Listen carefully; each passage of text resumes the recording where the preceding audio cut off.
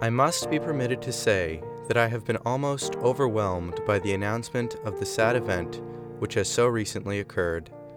I feel incompetent to perform duties so important and responsible as those which have been so unexpectedly thrown upon me. The best energies of my life have been spent endeavoring to establish and perpetuate the principles of free government, and I believe that the government, in passing through its present perils, will settle down upon principles consonant with popular rights more permanent and enduring than heretofore. I must be permitted to say, if I understand the feelings of my own heart, that I have long labored to ameliorate and alleviate the condition of the great mass of the American people. In conclusion, gentlemen, let me say I want your encouragement and continuance. I shall ask and rely upon you and others in carrying the government through its present perils. I feel in making this request that it will be heartily responded to by you and all other patriots and lovers of rights and interests of free people. This was part of now President Andrew Johnson's speech to the American people following the assassination of his predecessor, Abraham Lincoln. This is Henry Wilson and the Civil War.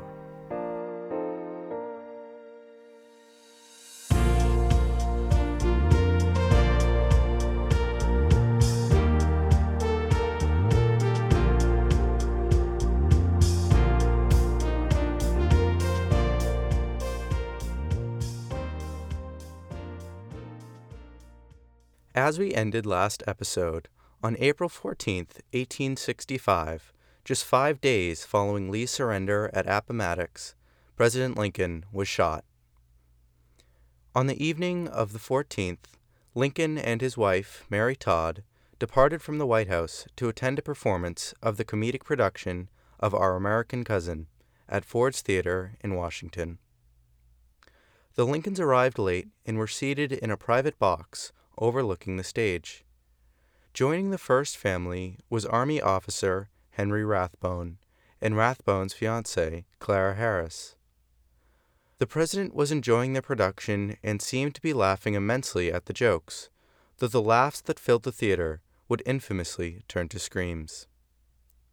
At 10:15, deranged actor John Wilkes Booth entered the president's box and fired a .44 caliber gun into the back of Lincoln's head.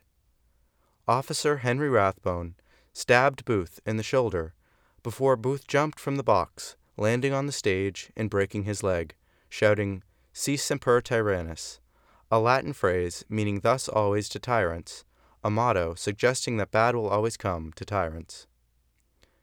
As Booth fled the theater, the president sat slumped in his chair as the First Lady screamed.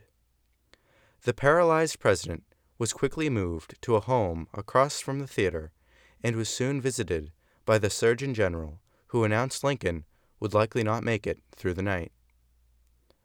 After being visited by some of his friends and Vice President Johnson, Lincoln was declared dead on the morning of April 15th, 1865. Lincoln's body was placed in a flag-draped coffin and moved to the White House, where his cross-country funeral procession was planned. Lincoln's assassin, John Wilkes Booth, went into hiding, prompting one of the largest manhunts in U.S. history, with more than 10,000 soldiers searching for the now despised actor. Booth had been a supporter of the Confederacy, though he always lived in the Union throughout the war.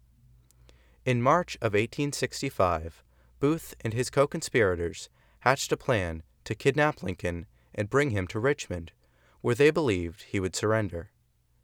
Booth's plan failed when Lincoln did not arrive at the location they assumed he would be going.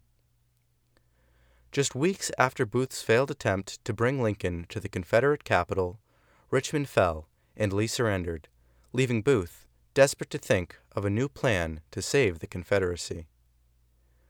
Booth's plan began to unfold when he got word the president would be viewing a play in Ford's Theater.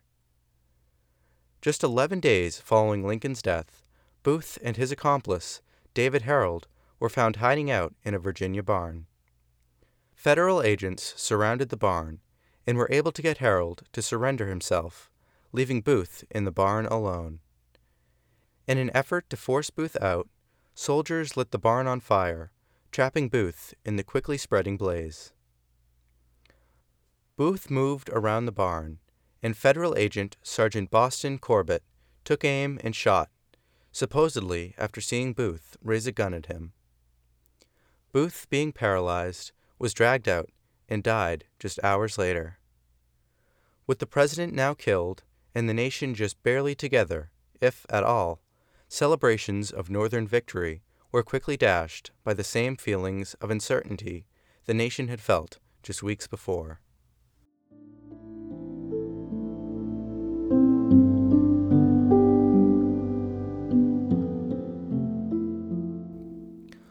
Upon arriving back in Massachusetts on May 3, 1865, following his trip south with other abolitionists, where he had learned of Lincoln's death, Wilson delivered a eulogy for the slain president to the New England Historical and Genealogical Society. Wilson remarked that, quote, "The nation has failed to comprehend fully the character of Abraham Lincoln in all its proportions, but now that he has suddenly fallen, the people are beginning to do justice towards their fallen leader. He will pass into history as the foremost man of the age." End quote. It's important to remember that at the time before his death, Lincoln was marginally popular. He narrowly won the election of 1864 and was criticized by all sides and by varying men, including Henry Wilson. Reflecting on Lincoln's heroic image today, Wilson's contemporaneous eulogy rings true and prophetic. In the wake of Lincoln's death, of course, that was a tragedy of unimaginable scope. Here is U.S. Senate historian Betty Coed. And Wilson had worked very closely, as had many of his colleagues, and was devastated by Lincoln's death.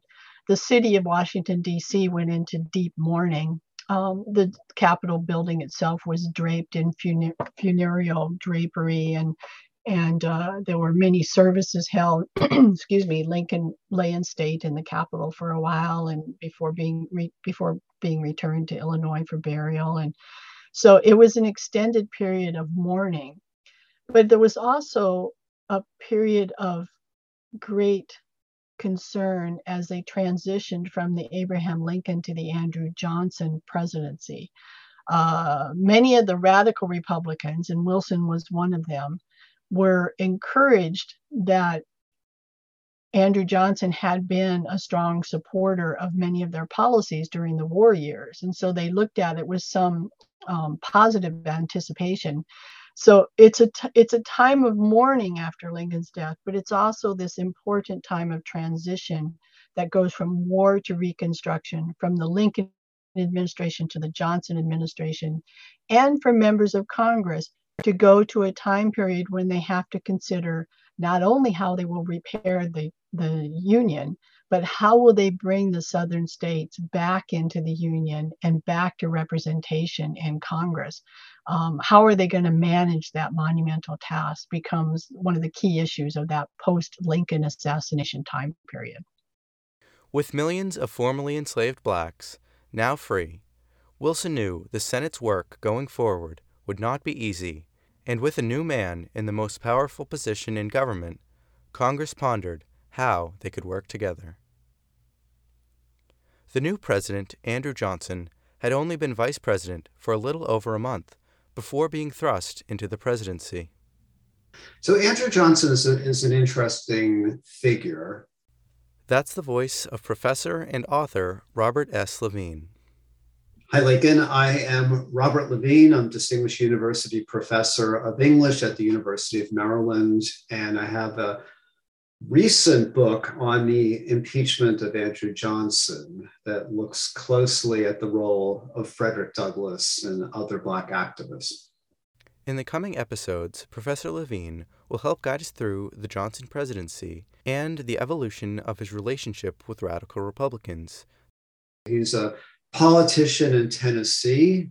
He was working class. He started out as a tailor. He started out with small political jobs. By the late 1850s, he became senator from Tennessee. What's really interesting about him for a Southerner is that he was opposed to the secession. He thought the South had done wrong by leaving the Union. He referred to Jefferson Davis and others as traitors.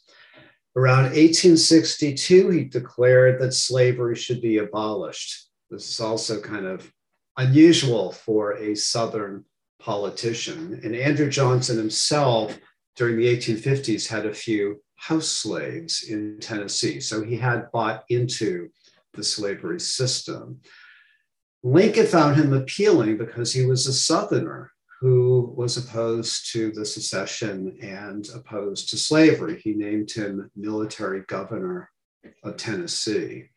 And when Lincoln was up for re-election in 1864, Lincoln and others thought that Andrew Johnson might help him win what they feared would be a close election by offering some sectional ballots. So Lincoln's vice president, Hamlin Hill, was from Maine. And they thought that Johnson would really help them. And I think that Johnson and Lincoln shared a lot in the way they viewed the Civil War and the way they viewed slavery. And then when Johnson becomes president, things start to change. As military governor of Tennessee, Johnson prided himself on being a passionate advocate for black rights and a robust enemy of slavery. In a speech in October 1864, Johnson, acting as military governor, spoke passionately to a crowd of black citizens in Tennessee, saying, quote, "Colored men of Nashville, you all have heard of the President's proclamation, by which he announces to the world that the slaves in a large portion of the seceded states were thenceforth and forever free. For certain reasons, which seemed wise to the President, the benefits of that proclamation did not extend to you, or to your native state. Many of you, consequently, were left in bondage. The taskmaster's scourge was not yet broken, and the fetters still galled your limbs. Gradually, this iniquity has been passing away, but the hour has come when the last vestiges of it must be removed. Consequently, I, too, without reference to the President or any other person, have a proclamation to make, and standing here upon the steps of the Capitol, with the past history of the state to witness, the present condition to guide, and its future to encourage me, I, Andrew Johnson, do hereby declare freedom for every man in Tennessee." End quote. Following his statement of emancipation, which I should note he did not have the authority to make, listeners in the mostly black crowd began to declare Johnson as their Moses, to which Johnson responded, quote, "Humble and unworthy as I am, if no other better shall be found, I will indeed be your Moses, and lead you through the Red Sea of war and bondage to a fairer future of liberty and peace. I speak now as one who feels the world his country, and all who love equal rights his friends. I speak, too, as a citizen of Tennessee. I am here on my own soil, and here I mean to stay and fight this great battle of truth and justice to a triumphant end. Rebellion and slavery shall, by God's help, no longer pollute our state. Loyal men, whether white or black, shall alone control her destinies, and when this strife, in which we are all engaged, is past, I trust, I know, we shall have a better state of things, and shall all rejoice that honest labor reaps the fruit of its own industry, and that every man has a fair chance in the race of life." End quote. With many believing Johnson had proved himself to be a strong advocate for the cause of the millions of freed black Americans, Republicans were open to work with the new president, with some even believing Johnson would support them more than Lincoln.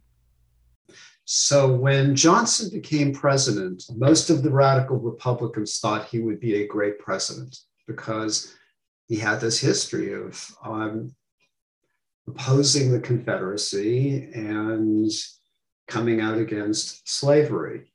Johnson met with people like Charles Sumner in the first month when he was president. Charles Sumner was convinced that Johnson would do everything he wanted, which included giving Black people, former enslaved people, the right to vote.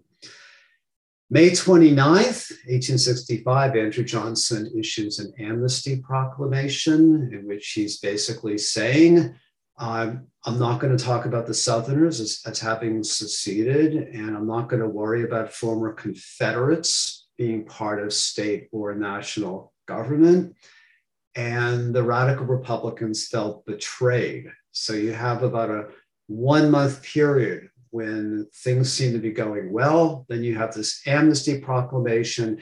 And then it takes about 6 months before the radicals really turn on Johnson.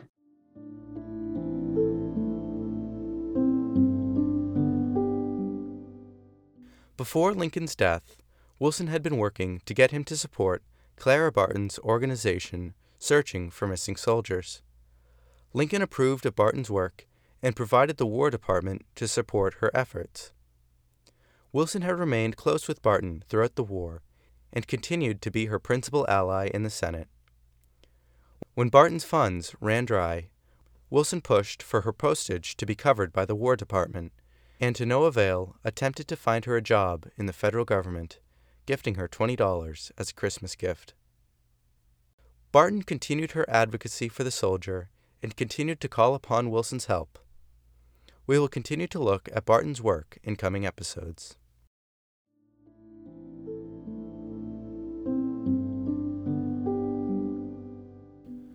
Wilson held strong views of enfranchising Black voters in the South and working towards legal equality for Black Americans across the nation.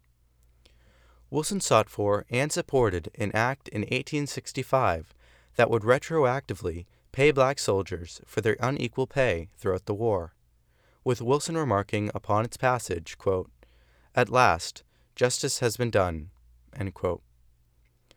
Beyond the moral and political questions that arose with emancipation, there were many logistical concerns as well. Where were these millions of freedmen to go for food, for shelter, for work? The white ruling class of the South would certainly offer no assistance. To work towards taking care of some of these concerns, in 1865, Wilson was central in pushing for the creation of the Freedmen's Bureau, a government administration with the mission to take care of the millions of newly freed people in the South. As early as 1863, Massachusetts Representative T.D. Eliot proposed a bill to organize an executive organization to answer the questions for the conditions of post-war Black freedmen. Between 1864 and 65, the House and Senate sent bills back and forth, and debate swirled over what a Freedmen's Bureau would actually do and look like. Proponents of the bill argued that an organization was needed to help support the displaced Blacks who had nothing to their names, no wealth, no property, and no ability to get work. Opponents of the bill argued that radicals were seizing on the opportunity to advance racial politics in the United States, essentially that the administration would seek to make the inch of emancipation into a mile of equality. Opponents also argued that the bill was unfair as it focused on supporting Black Americans and that white Americans had not received the same support throughout history. While it's true that white Americans had not been given this support, there were great differences in the economic, political, and social structure and treatment of the two races. Whites had never been enslaved and treated so mercilessly to the same degree that Blacks were in the United States. Freed Blacks had absolutely nothing to base their life on after freedom. They had no property to pass down, no wealth from labor, and difficult prospects of even getting a job that would pay meager amounts once enslavement had been ended. These inequities came even before the Black Codes, which we'll discuss moving forward. By March 1865, members of the House and Senate came to an agreement and moved to pass the creation of the Freedmen's Bureau, though the act stipulated the administration could only operate up to 1 year following the war's end. Wilson's chief objective, to obtain more political equality for the newly freed men of the South, was through suffrage. Wilson believed if all the formerly enslaved people of the South could vote, black citizens could gain more power and influence in their affairs and destiny, while also drowning out white racist votes that sought to suppress them. Though suffrage seemed like a straightforward mission, Wilson and his colleagues faced many difficulties. Enfranchising black Americans was not as simple as passing a law or an amendment, as blacks legally did not have citizenship in the United States, meaning states could lawfully reject even the premise that black Americans should vote. Wilson believed that the only way the nation would heal and truly be unified was once the black race was fully enfranchised with respect, equality, and equity. In a speech in June 1865, Wilson hearkened back to his early days visiting Washington and witnessing the horrors of slavery for the first time, emphasizing his commitment to seeing the goal of black equality come to fruition after so many years of fighting. President Johnson's plan for Reconstruction did not include black suffrage, creating a slight rift between the president and the more radical wing of the Republican Party. Senator Sumner, always one to ruffle feathers, bothered Wilson with his sharp attacks against the president's refusal to support suffrage. Wilson wrote to Sumner, quote, "We have a president who does not go as far as we do in the right direction, but we have him and cannot change him, and we had better stand by the administration and endeavor to bring it right. If it finally turns against our course, then we must follow where our principles lead, whether to victory or to temporary defeat." End quote. Wilson and Johnson planned to meet on September 14, 1865. Wilson sought to build a bridge with the president, whom he and others hoped and believed would work with congressional Republicans to make progress in the South. Both men came to the meeting knowing the other held a contrasting view when it came to the issue of suffrage. Democrats found Wilson to be overly authoritative and rude in his calls for black equality. Both Johnson and Wilson came to the meeting knowing it could be tense, but wanting to avoid any drama. The newspapers and radicals on both sides likely hoped the opposite. As Wilson met with Johnson, Sumner gave a stirring speech against the administration at the Republican convention in Massachusetts. Sumner's views of contempt against the president were not yet reflected throughout the party, as Republicans were more focused on reuniting the South. Newspapers held differing takeaways with Wilson's meeting, though Wilson later said his meeting with Johnson showed the president had a similar vision to Republicans, though their greatest difference rested in timing. Other Republicans who held meeting with Johnson noted similar sentiments. The one point where radicals and Johnson surely differed was over the issue of suffrage. Wilson, unlike Sumner, believed the best way to achieve their goals would not be through opposing Johnson, but through working to convince him. In January 1866, with much progress being produced by the Freedmen's Bureau, Illinois Senator Lyman Trumbull, with the support of Wilson, introduced amendments to the Freedmen's Bureau Act to extend the provisions beyond the 1-year point after the war, and to also expand the Bureau's programs to the states beyond just the former Confederates. The Senate passed the bill on January 25th, and just a couple weeks later the House followed suit, sending the bill to the now suspiciously viewed President Johnson. To the shock of radical Republicans, Johnson vetoed the bill, arguing it infringed on states' rights and favored one group over another, similar arguments to those in Congress during the bill's debate. Both houses failed to override the veto, and so the fate of the Freedmen's Bureau seemed to fade. Though many Republicans stood with Johnson throughout 1865, this would strike the final blow to their productive coexistence. So you have this figure of Johnson as very popular among some of the radicals, among Black people, including, I think, Frederick Douglass.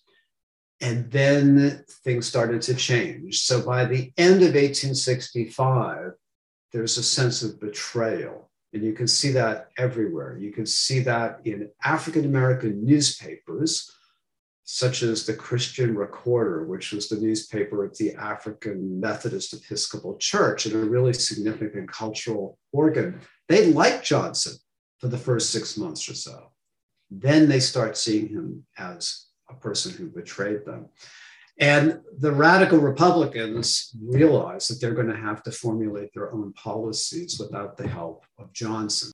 So things become very contentious by late 1865, early 1866. As it seems to me, Johnson pivots back to having sympathies for the South, and as Johnson's racism becomes more of a determining factor.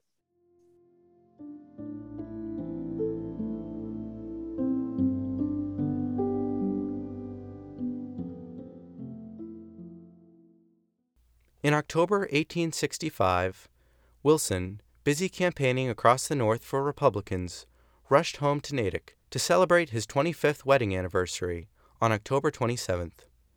Over 400 guests from around the nation poured into his and neighbors' homes to celebrate. The Boston Railroad line furnished special cars to transport guests to Natick. Henry and Harriet were gifted a large set of silver flatware and silverware from the people of Natick, worth around $4,000, though $73,000 in today's dollars. The Wilsons were also gifted more than $3,000 in cash, which Harriet would use to purchase stock of the company building the Pacific Railroad. While the couple celebrated, they also missed their son, Henry Hamilton, who was still stationed in Texas.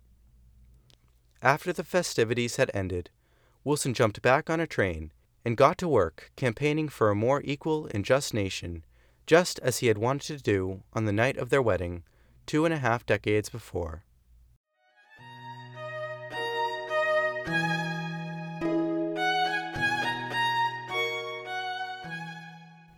In today's episode, we covered Lincoln's assassination, the nation's reaction, President Johnson and his views and relationship with Republicans, the Freedmen's Bureau, and the deteriorating relationship between Johnson and Republicans.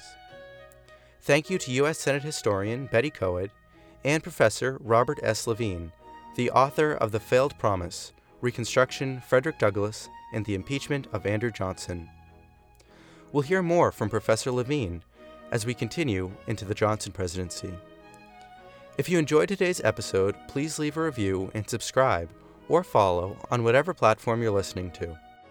Check out henrywilsonhistory.com for more information and for the newly added Henry Wilson and the Civil War store, where you can purchase stickers or support the show.